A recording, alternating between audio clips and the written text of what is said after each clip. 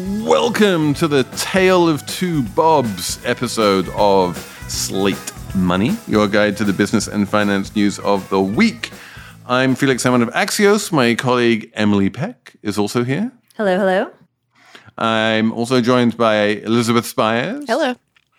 And we are going to talk about two Bobs, the Iger and the Chapek, and all of what went down at Disney. We're going to talk about narcissistic CEOs, not only in the context of Disney, but also in the context of FTX. We are going to talk about shrinkflation. In Slate Plus, we're going to talk about Balenciaga. It's all coming up on Slate Money. When you need mealtime inspiration, it's worth shopping Kroger, where you'll find over 30,000 mouth-watering choices that excite your inner foodie. And no matter what tasty choice you make, you'll enjoy our everyday low prices, plus extra ways to save, like digital coupons worth over $600 each week. You can also save up to $1 off per gallon at the pump with fuel points. More savings and more inspiring flavors make shopping Kroger worth it every time. Kroger, fresh for everyone. Fuel restrictions apply.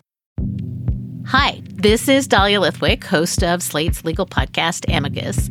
If you're listening to this show, you might be interested in Amicus's live show that we're hosting in Washington, D.C. on Tuesday, May the 14th. My colleague, Mark Joseph Stern, and I will be talking to some amazing guests, including Sherrilyn Ifill and a sitting state Supreme Court justice, all about how originalism, a relatively recently invented way of interpreting the Constitution, has taken over the Supreme Court and radically reshaped the law. It's been doctrinal rocket fuel for the conservative legal movement and facilitated the rolling back of abortion rights, the expansion of gun rights, and the obliteration of the separation of church and state. And as another wildly consequential Supreme Court term careers to its end, the court's originalists are on a tear. But there's something you can do about it, and we hope you'll join us in D.C. on May 14th to explore the possible pathways out of the current situation. Go to slate.com/Amicus Live for tickets.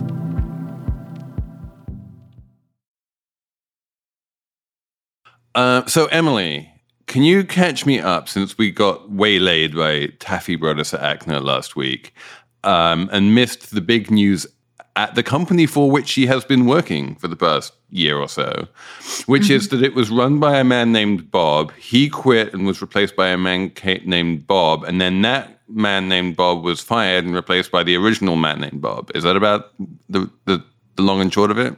Yeah, that's a very clear explanation, Felix. I don't think I need to clarify all that much. Segment done. I guess I'll say it was a Sunday night in November when Disney announced that Bob Chapek was leaving and Bob Iger was going to come back. Iger was the super successful former CEO who was there for 15 years, did some of the biggest, awesomest deals that everyone thinks Disney's great for, like Pixar and Marvel and Lucasfilms, like making Disney. He basically made Disney into this massive juggernaut.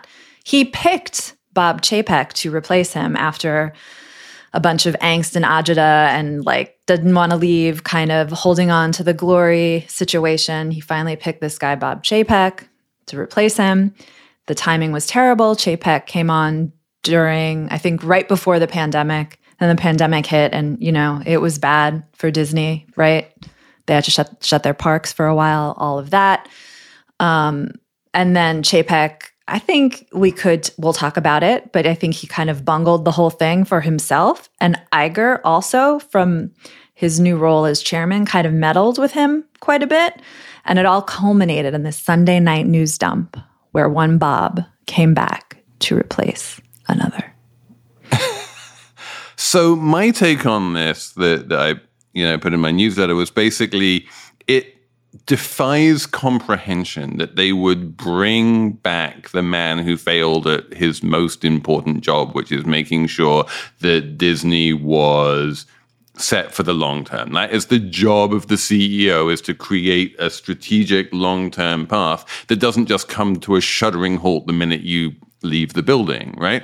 And not only was that Bob Iger's job as CEO, but more importantly, that was his job as chairman of the board because, of course, this being the Bob Iger fiefdom, he was not only CEO, but also board chair. So he was doubly responsible for making sure that the company was on a long-term good footing. And he ran through a bunch of deputies who people thought were the heir apparent and then turned out not to be. He finally alights on this guy from Parks. He gives him the strategy, right? He's like, I'm the board chair. I came up with the strategy, which is streaming. We can lose lots of money so long as we have a successful streaming platform. And then Chapek, who inherits the strategy, has no ability to really change that strategy because he came from Parks and doesn't really know entertainment, winds up seeing the share price go up quite a lot as everyone starts streaming during the pandemic, and then come down quite a lot with all of the other streamers when the markets change. And what happens to Disney also happens to, every other streamer out there. And for this sin, he gets fired and replaced by the guy who apparently, is the only man capable of running Disney. The whole thing and by the way, my favorite part of this entire thing was the reporting, which said that the board, which eventually managed to get rid of Bob Iger as chair, he was replaced by Susan Arnold. The board, you want to know how many other people they considered when they decided that Chapek wasn't working? 0. They just asked Bob Iger, will you come back and we will interview 0 other people for your former job? It's insane. Well, there was a good Wall Street Journal piece by Ben Cohen today that sort of raised the question of whether CEOs are really even capable of hiring their own replacements. And I've been in jobs before where you leave and you are tasked with doing that. But in the case of a lot of CEOs, there's maybe a incentive misalignment where you want to hire somebody who's good, but not so good that, they surpass your own legacy. And there was some speculation that's part of it. I don't buy that. I really don't. I feel like getting the succession thing right is a key part of your legacy. If you get the succession right, if you manage to set your successor up for even more success than you had, that's awesome. Bob, in theory, but these are people with big egos. Right, I know, but we're talking about Hollywood egos here. But I'm just saying, Mike Eisner, who is Bob Iger's predecessor at Disney, is not his legacy is in no way tarnished by the fact that he set up Iger for success. Well, the other factor too, though, is if you're a CEO, does that mean that you're good at recruiting another CEO or identifying another CEO? That it could be a completely separate skill set potentially. I think that's a really good point. I think it is a separate skill set, and I think CEO is this ego, or can be this narcissistic, ego-driven role. And I think for someone like that, it can be really hard to think, I'm going to find someone better than me, because he is usually thinking, there is no one better than me. And you can kind of see that in Iger's behavior, because when the pandemic struck and Chapek was in place, he gave some interview, I forget which outlet, he gave an interview in which he was like, I'm here to help if Bob needs me. Oh, this Bob, by the way, this is really screwed up their relationship. This predates the pandemic, by the way. And I wrote this at the time. I'm rarely right, but in this case, I was actually right. The one thing that Bob Iger did that was just unconscionable when he stepped down as CEO was he appointed himself this ludicrous job, executive chairman, which should never exist. And I think I've talked about this on the pod before, but it's one of my hobby horses. No one should ever be executive chairman. Executive chairman is the worst job you can ever have, because you are both the chairman, which means you are the boss of the CEO, but you are also an executive, which means you work for the company and you report up to the CEO in some way, right? You are working in the company, and the CEO has to be able to tell you what to do. Otherwise, they're not actually the chief executive in the company. So it's this weird paradoxical job that Bob Iger gave himself, executive chair, which completely undercuts any authority that Chapek has. And so that's from day one. Then like day two, the pandemic hits, and Iger's like, oh shit, like I completely fucked up here and I made a mistake, but now it's too late. But Elizabeth, to your point of like, is it a different skill set to be able to pick a successor than to be able to run a company? Sure, maybe. But the skill set is precisely the job description. But the skill set is precisely the job description of board chair, right? If you don't have that skill set, you should never be board chair. I mean, in general, the CEO should never be the board chair, but especially not if the CEO doesn't have that skill set. There's also some good examples of other handpicked successors who were bad. And if you think about the person doing the picking, it kind of backs up my narcissist ego theory. Jeff Immelt, handpicked by Jack Welch, disaster.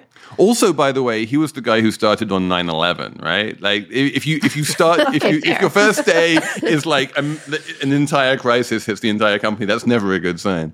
Yeah, but if you're a really good CEO, you can like turn that around somehow, right?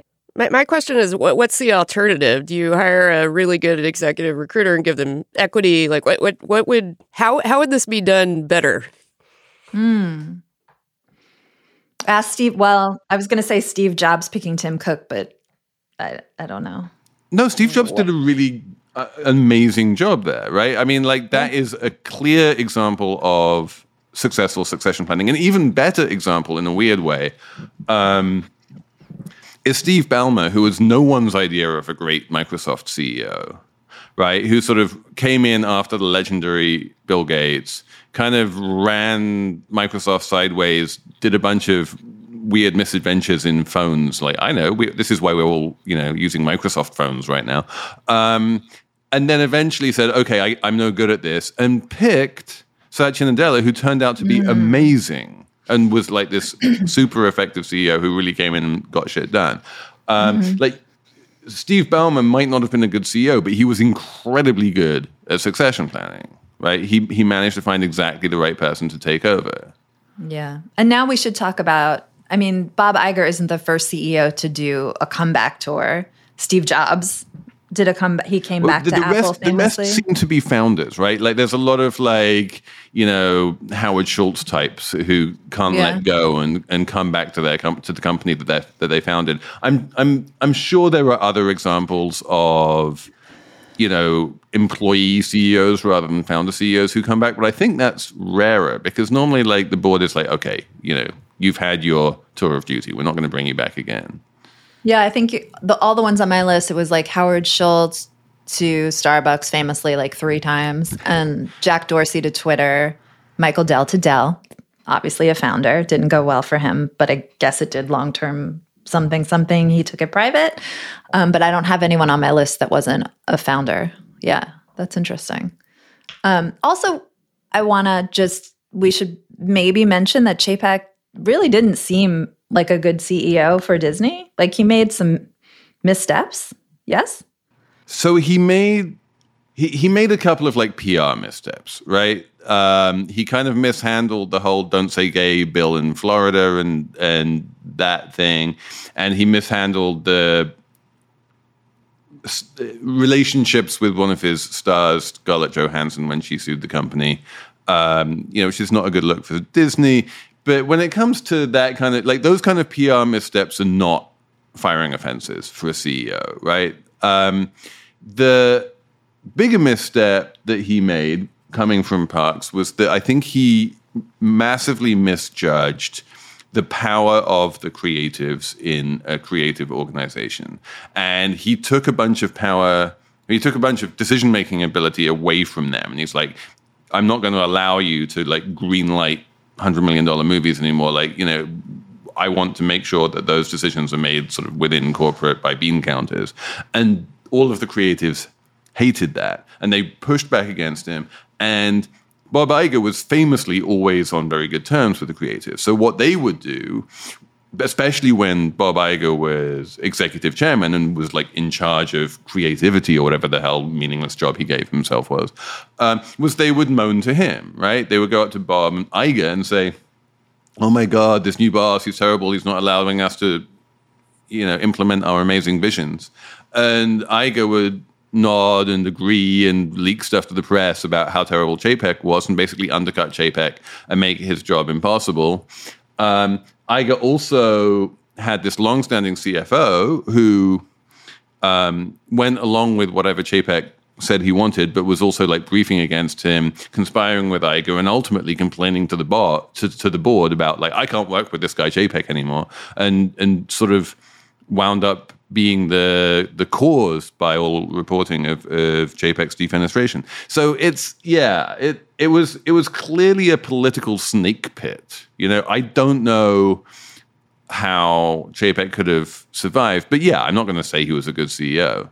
This is the guy who brought in McKinsey to sort of, find cost cuts. That's never. It seemed like he fundamentally misunderstood what Disney's core product is now. It came out of parks, doesn't really, I think, understand media and entertainment, where those things are the product. The creativity is the product. I don't know. Like, he stuck with the strategy, right? Which was like, just go all in on Disney Plus. And the markets didn't like it. Ultimately, there was one reason why Chapek got fired. And that is that the stock went down. If the stock had kept on going up, he would never have got fired. The minute the stock went down, he got fired. This is how the life of the CEO is these days. It's about the stock price. And if you look at the makeup of the Disney board that fired Chapek, I had a look at this. It was absolutely amazing. I couldn't believe it. Every single member of the board that fired Chapek had zero experience in the entertainment industry. Wow. They finally brought on one new person, Carolyn Everson, who had a little bit of experience in that, in like media, but she joined the board literally the day after he was fired. But Felix, if CEOs get fired when the stock goes down, shouldn't there be a lot of CEOs that just got fired in the past few months where everyone's stock just went down? Like Mark Zuckerberg out. Should be out. Well, yeah, he should be out. I mean, he should have been fired a million times. But he controls exactly. He controls the board, so like he would have to fire himself. Oh, okay, but like the S&P is down. I don't know how much is it down this year, like 11%. Not that much. Yeah, stocks are down. So by your theory, all the CEOs should be gone. No, no. You're misunderstanding me entirely. Like, I'm saying this is a terrible reason. Like, if you look at, say, all of the other streamers, right? The boards of all of the other streamers are saying, well, this is happening to everyone. This is not uniquely your problem. This is an industry thing. The market valued streamers at this kind of multiple a year ago, and it's now valuing streamers at that kind of multiple today. This is not your fault. We're not going to fire you for that. Right. The only place where the CEO of a streamer got blamed for that and fired was Disney. Now, I'm not saying but I'm just saying that was necessary and sufficient for him to be fired. But like most boards were slightly more intelligent than that and didn't do that. I think they just didn't like him. I'm sure they didn't. I think that's right. Why is he messing with ScarJo? To me, that's the signifier for how bad he was. If you don't like the CEO and you think he should be replaced, then as a board, what you do is you start looking for a replacement. You don't panic and bring in the guy who fucked up the last time. But he only messed up that one thing. Wait, have we forgotten, spending $20 billion on Fox? Like, no one thinks that was a good deal. Like, but all of the Pixar, other deals were good Marvel, and Lucasfilms. Like, that, those are massive in their own right, each deal. Billions and billions and billions and billions. And all the IP. My God. No, but let's be clear about this. Let's be clear. That was deal making, right? Iger, he was good at being nice to creatives. He was good at managing down. I'm not going to say he was a bad CEO. He was a good CEO. But the legacy, the real legacy of his time in Disney is those three acquisitions. Not Fox. The first three, not the fourth. The fourth, by the way, was much bigger than the other three combined. But the first three acquisitions were the thing that really cemented his legacy at Disney.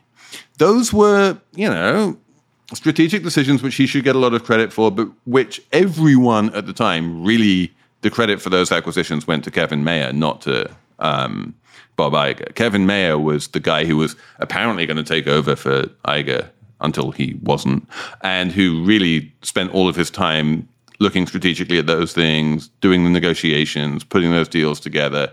Those deals were Kevin Mayer deals, at least as much as they were Bob Iger deals.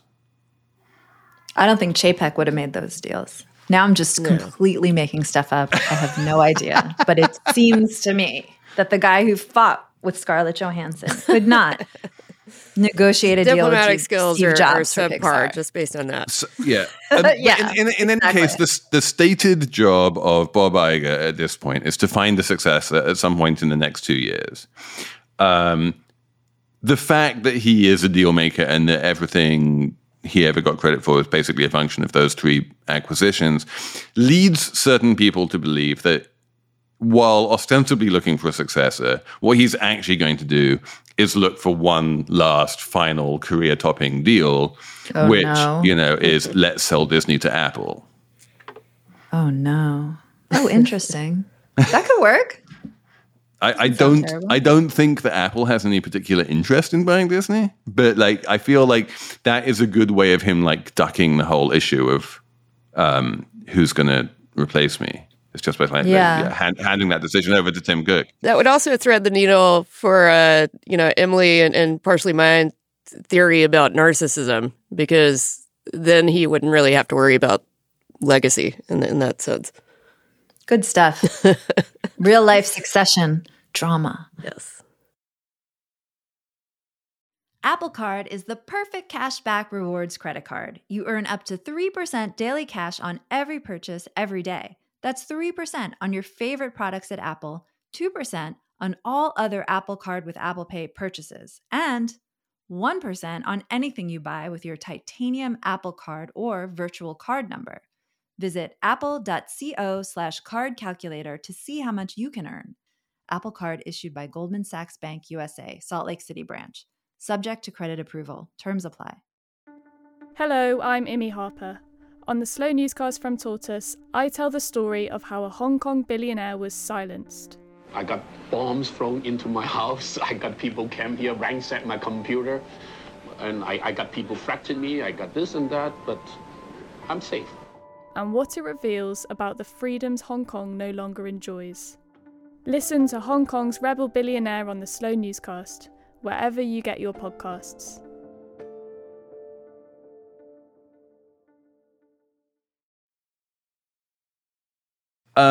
Let's talk a little bit about this curious media tour that Sam Bankman-Fried is now on.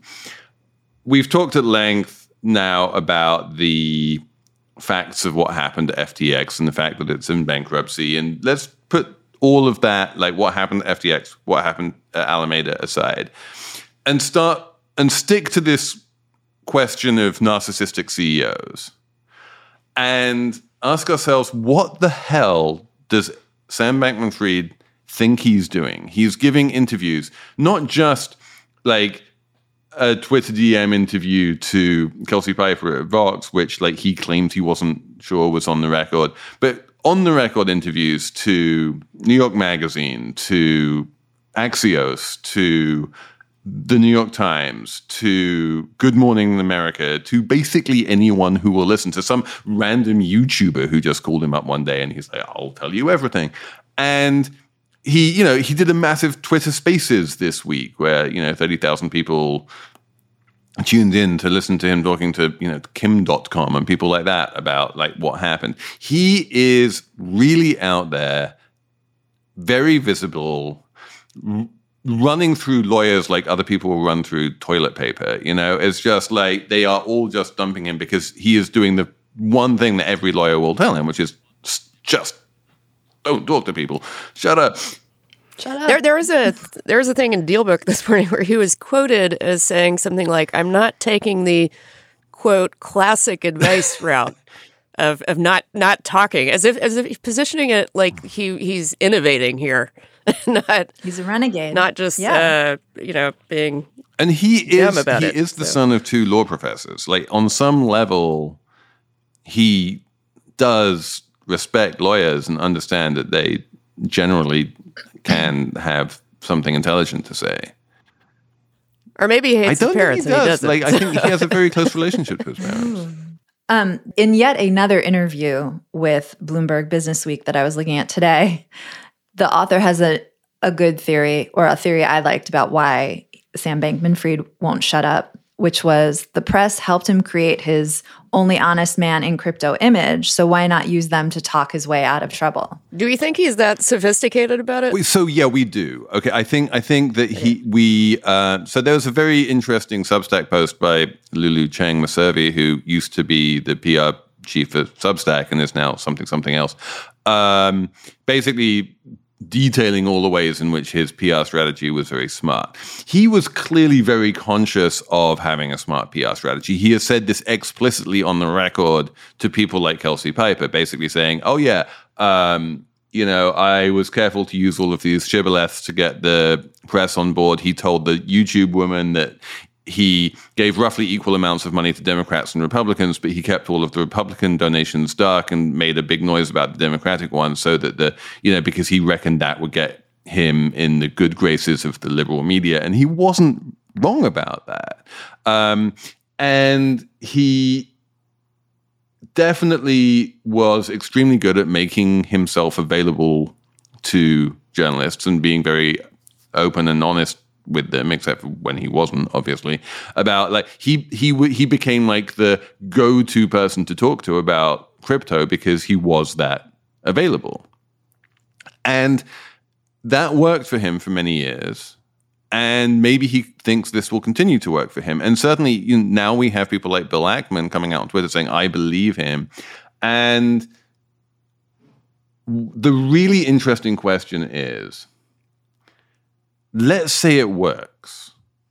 Let's say that with all of these interviews, he brings public opinion around to his story here, which is he was not trying to defraud people. He was not deliberately running any kind of a Ponzi. This was a cock-up, not a conspiracy. This was just him making mistakes rather than actively and cunningly stealing money from people.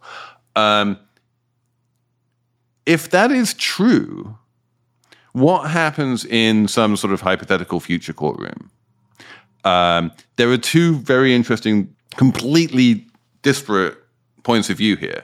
One point of view is, if you believe him and he's like, I fucked up, but it wasn't really my fault. I didn't do it deliberately. It was my fault, but I didn't do it deliberately. Then a jury might be more likely to be lenient or find him innocent on various charges.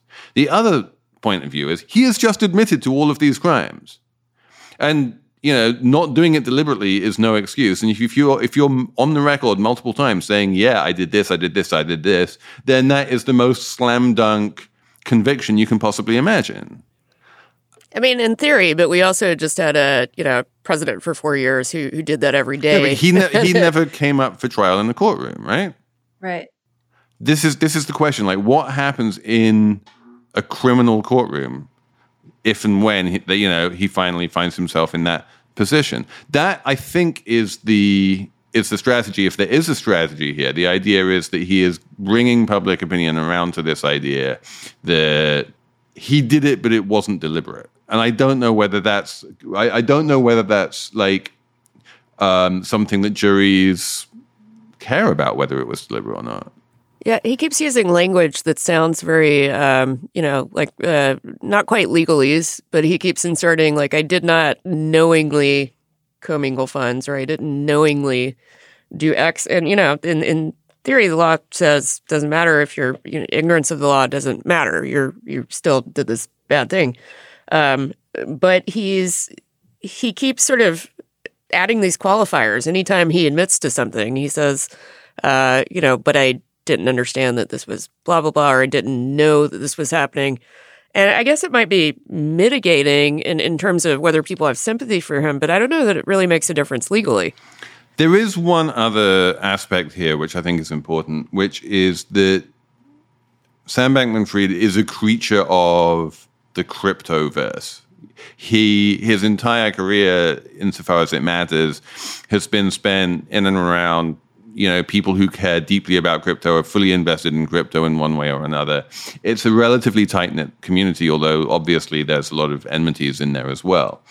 And the cryptoverse has almost unanimously decided that he is the greatest villain in the history of corporate villainy, and that he is persona non grata, and that no press should even talk to him, and that he is the worst fraudster ever, and he is a terrible person. And there is a reason why they have come to this very quick and extremely negative conclusion about a man who they lauded up until a month ago.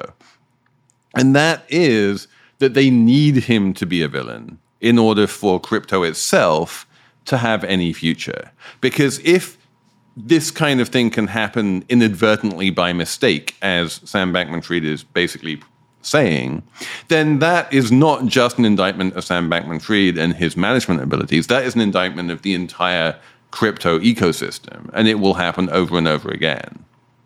That's a good point. And I think, now, once you sort of understand that, all of the coverage makes sense, because if you think of him as an outlier, then, it sort of follows that there's nothing wrong systemically with the cryptoverse. That makes me wonder which story is right. I feel like most things, it's a little bit of each. Yeah.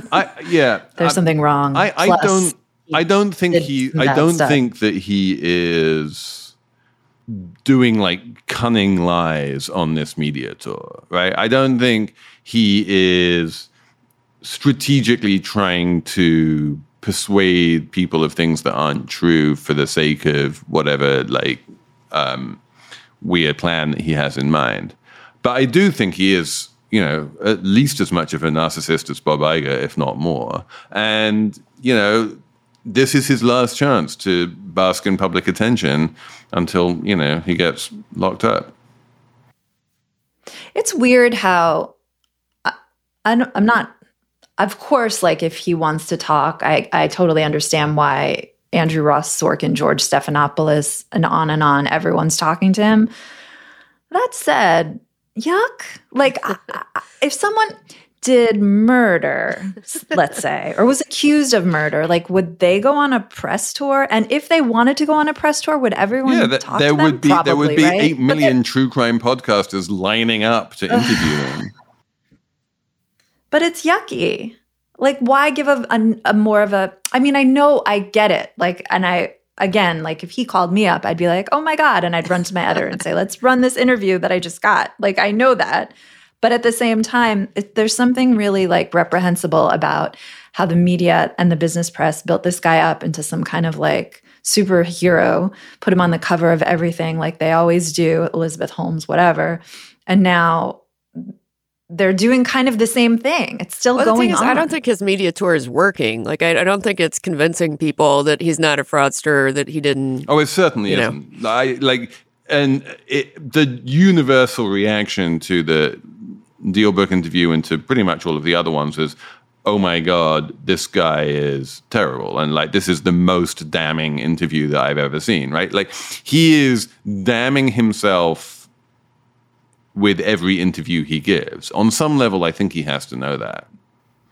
And why does he admit the other stuff? Like, why is he like, oh yeah, well, I was a negligent CEO and I didn't manage risk at all. But also, I didn't believe in effective altruism. But also, I donated to Republicans. Like, it just seems like it might be there's this true crime trope where the killers want to confess on some level, so they just blurt it all out. It is interesting. Like, fine, I was actually terrible all along. I haven't done a good job of keeping up with the more mainstream interviews like New York Times and New York Magazine, but it seems to me that the more damning admissions about things like effective altruism and Republican donations are the ones that he's giving to people he considers his friends rather than adversarial journalists.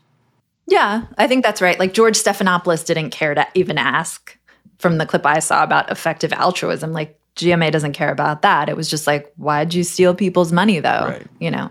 So that makes sense. Emily, I know that you, more than anyone else on this podcast, care about the inflation. You're the queen of the inflation. So can we talk about the shrinkflation? Yeah, let's get into it. Let's talk about it. What is the shrinkflation? Shrinkflation, Felix, is a term for when a company reduces the size of its packaging in some way that's like very subtle, you might not notice, doesn't change the price, but all of a sudden you're paying the same price for a little less. So like your box of cereal gets a little smaller, or this one hurts me, the pint of ice cream that's like 14 and a half ounces. Why? The thing that gets me is the pound of coffee that's 12 ounces. Yes. When did all coffee become 12 ounces? That's how they get you. That's shrinkflation. And sometimes 8 ounces now. Sometimes it's like, a half pound of coffee is the new pound of coffee. So people really hate this. And I, of course, hate it. I mean, I don't know. It's whatever. It is what it is, but we hate it. And the New York Times had a nice profile of this fellow named Edgar Dworsky, who is a 71-year-old semi-retired lawyer who lives in Massachusetts and only makes $7,000 a year and like eats buys everything on sale and whatnot and tracks all this shrinkflation on his website. And the author of the piece like goes around Massachusetts, his town with him, to all the pharmacies to check on like cough syrup shrinkflation, which, golly, like I wouldn't even know to care about that. So yeah, I wanted to talk about it a little. Does it bother you, Elizabeth? Yeah, because I feel like it's sort of deceiving consumers. I understand why it happens. It's certainly. If you know the consumers are just looking at the price and not really paying attention to the quantity of product they're getting, then it's a way to handle, inflationary measures in a way that maybe like you think consumers won't notice. And most of the time they don't. Like I wouldn't notice if cough syrup was suddenly packaged in a smaller bottle. So can I ask you guys about this thing that is almost ubiquitous in supermarkets now? These little liquid crystal price displays for all of the items on supermarket shelves, which display not only the price, but also the price per pound or ounce price. Or count the unit price. Mm-hmm. And supermarkets have been, I think, pretty good in general, in principle, about displaying the unit price alongside the actual price, precisely in order to make the shrinkflation much more obvious and to be able to make price comparisons much easier. In practice, I find those unit prices weirdly confusing and often just massively weirdly inaccurate. And I don't think the supermarkets put a huge amount of effort into making sure that they're correct. But in principle, I think this should be like a pretty strong solution to this problem. Yeah, I think some municipalities, governments, I found a story on Bloomberg that's talked about shrinkflation, dates back to the high inflation era of the 70s and probably earlier. And I think starting back then is when these unit price requirements were put in place. And I agree that they don't always really help very much. You wind up kind of like looking at the coffee, the small bag, the big bag, and like doing the math in your head. Should I spend $15 for this big bag, but this one's $7? And yeah, you can get really lost. as a consumer, Emily, you are my platonic ideal of the someone who shops in a suburban supermarket. Like, what is it that's confusing about those unit price? You're the one who said he's things confused. On the shelves. I'm confused, but I don't know why I'm confused, and I want you to explain it to me. Like, I feel like this is a solved problem. We found a solution to the problem, but the solution turned out not to be nearly as good as we thought it would be. Why is it that someone like you who cares about inflation, who cares about shrinkflation, doesn't just look at the unit price when you go shopping? I mean, first, I would say that I am not the primary food shopper in my house, so just know that. Second, to quote Barbie from the 90s, math is hard. And when you go to the supermarket, you don't want to be like doing the math on everything you pick up. When you go food shopping for your family, you're going to buy like 60 items. You're not going to do the math on every item. it's not really helpful. Bottom line, it's when you're doing calculations in your head to figure out what size box of cereal to buy, like you've lost. Like the unit price isn't helping you. Right, but that's something which is true of inflation just as much as it's true of shrinkflation, right? Like the idea that shrinkflation is somehow worse than inflation because it's somehow less obvious. And have we not solved that? Have we solved that problem through these clever, mathematical shelf price things, or have we not? I don't think we have. I don't think people really even register them, and I don't think that most people even know what shrinkflation is or notice it materially. Yeah, and I mean, I was thinking about that. Like everyone who knows about shrinkflation, which I guess isn't everyone, doesn't like it. But the alternative would be everything costs more. Just everything costs more. Like your box of cereal is $7 or something instead of you buy a little smaller box of cereal and maybe you don't notice or eat less. I mean, it is interesting to think about if everybody did know this was happening and noticed it, would that be worse than, the way people perceive inflation? Because loss aversion is a very powerful bias. If you think that you're getting less for what you're paying, would that be worse than just raising the price on something? Wait, what do you mean by worse? Worse for who? For the average consumer. If they understand that shrinkflation is happening, would they, and they had to choose between, a price going up on, a larger bag of coffee or same price, smaller bag of coffee? What do they pick? What do you pick, Felix? Would you rather pay more and get the same size coffee bag or pay the same and get a little less coffee? I think we are habituated to certain sizes. And we are creatures of habit. And one of the reasons why we don't like shrinkflation is because we have to wind up building new routines and new habits to accommodate the new sizes, right? If the bag of coffee goes down from 16 ounces to 12 ounces, then I have to buy a bag of coffee significantly more frequently than I would have done previously. And that routine of I need to go out and buy a new bag of coffee, I need to change that routine, and that's annoying. It's not the question of what's better, bigger or smaller. There are advantages to doing it more frequently. You get fresher coffee, great. But there are also the difficulty is the change rather than the fact that it's smaller. I think once people get into a routine and are used to something, then changing that thing in any way is annoying to them. And in a weird way, just changing the price of it is the least annoying thing, because prices go up, sometimes prices go down, it's all good, right? But you don't need to change your actual day-to-day habits when the price change in the way that you do when the quantity changes. Yeah, I can't eat a full pint anymore standing up in front of my freezer feeling bad about myself. It's gone. So mean, those ice cream people. Inflate. Should we have a numbers round? Felix, what's your number? I heard it's good.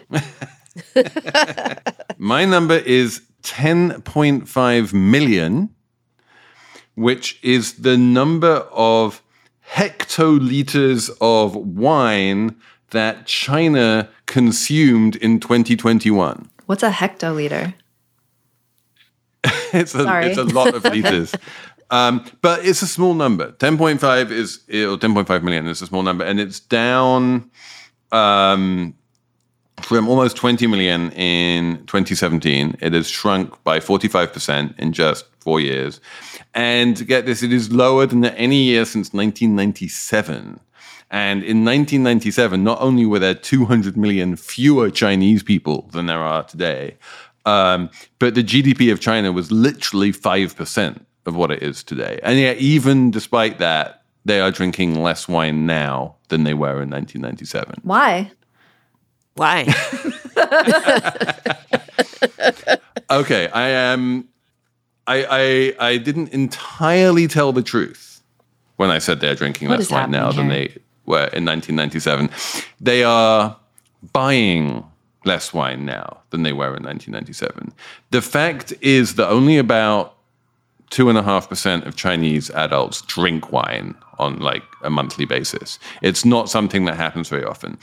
If you look historically at Chinese wine consumption, what you're actually looking at is people buying bottles of wines for like Singles Day or Chinese New Year or some big, autumn harvest festival or something like that, and giving those bottles of wine as a present to someone else because it was a high status gift to give to someone else. And then the recipient of the gift would be like, oh, wow, this is a very lovely bottle of wine. Thank you very much. And would stick it on the shelf and would never drink it.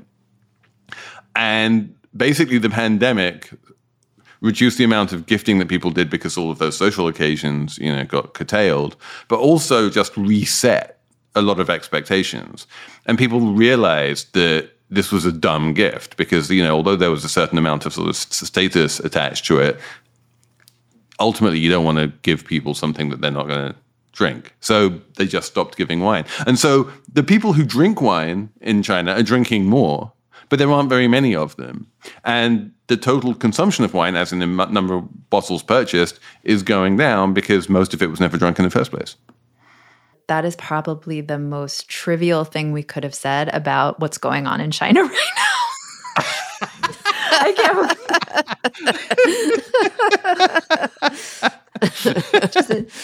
Priorities. My goodness. Yeah, we could talk about major protests against COVID shutdowns, or we could talk about wine consumption. Which one do you want to do? I mean, I think that we know the answer.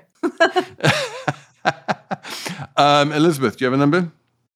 Yeah. So my number is 26 million, and it's the number of Americans 50 and older who live alone now, and this is up from 15 million in 2000.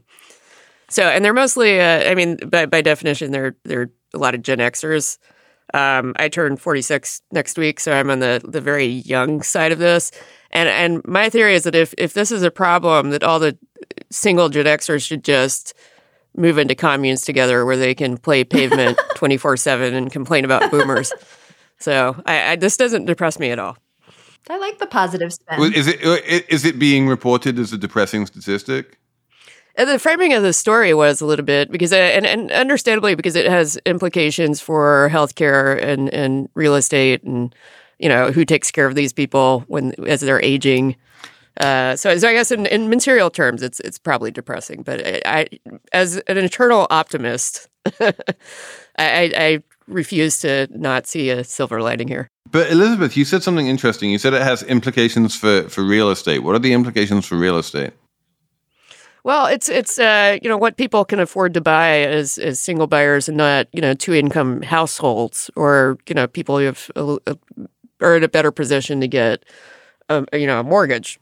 So basically, the implications for real estate are that people won't be able to spend as much on real estate if they're single, and that therefore demand will be lower for high-priced houses, and that will help bring prices down at the margin. Sounds good, right?